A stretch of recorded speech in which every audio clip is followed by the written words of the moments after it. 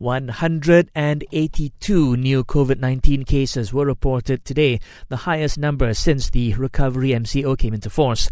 More than 160 of them were linked to the Benteng cluster in Sabah, while the Sungai and Telaga clusters in Kedah reported 14 cases.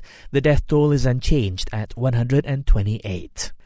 Those who try to escape from high-risk COVID-19 areas can be detected through the government's contact tracing app, MySejahtera. The Health Minister said this following allegations of residents attempting to flee the targeted enhanced MCO in Kedah's Kota Star district. Still in Kedah, the Sultan Abdul Halim Airport will operate as usual throughout the TEMCO period enforced in Kota Star.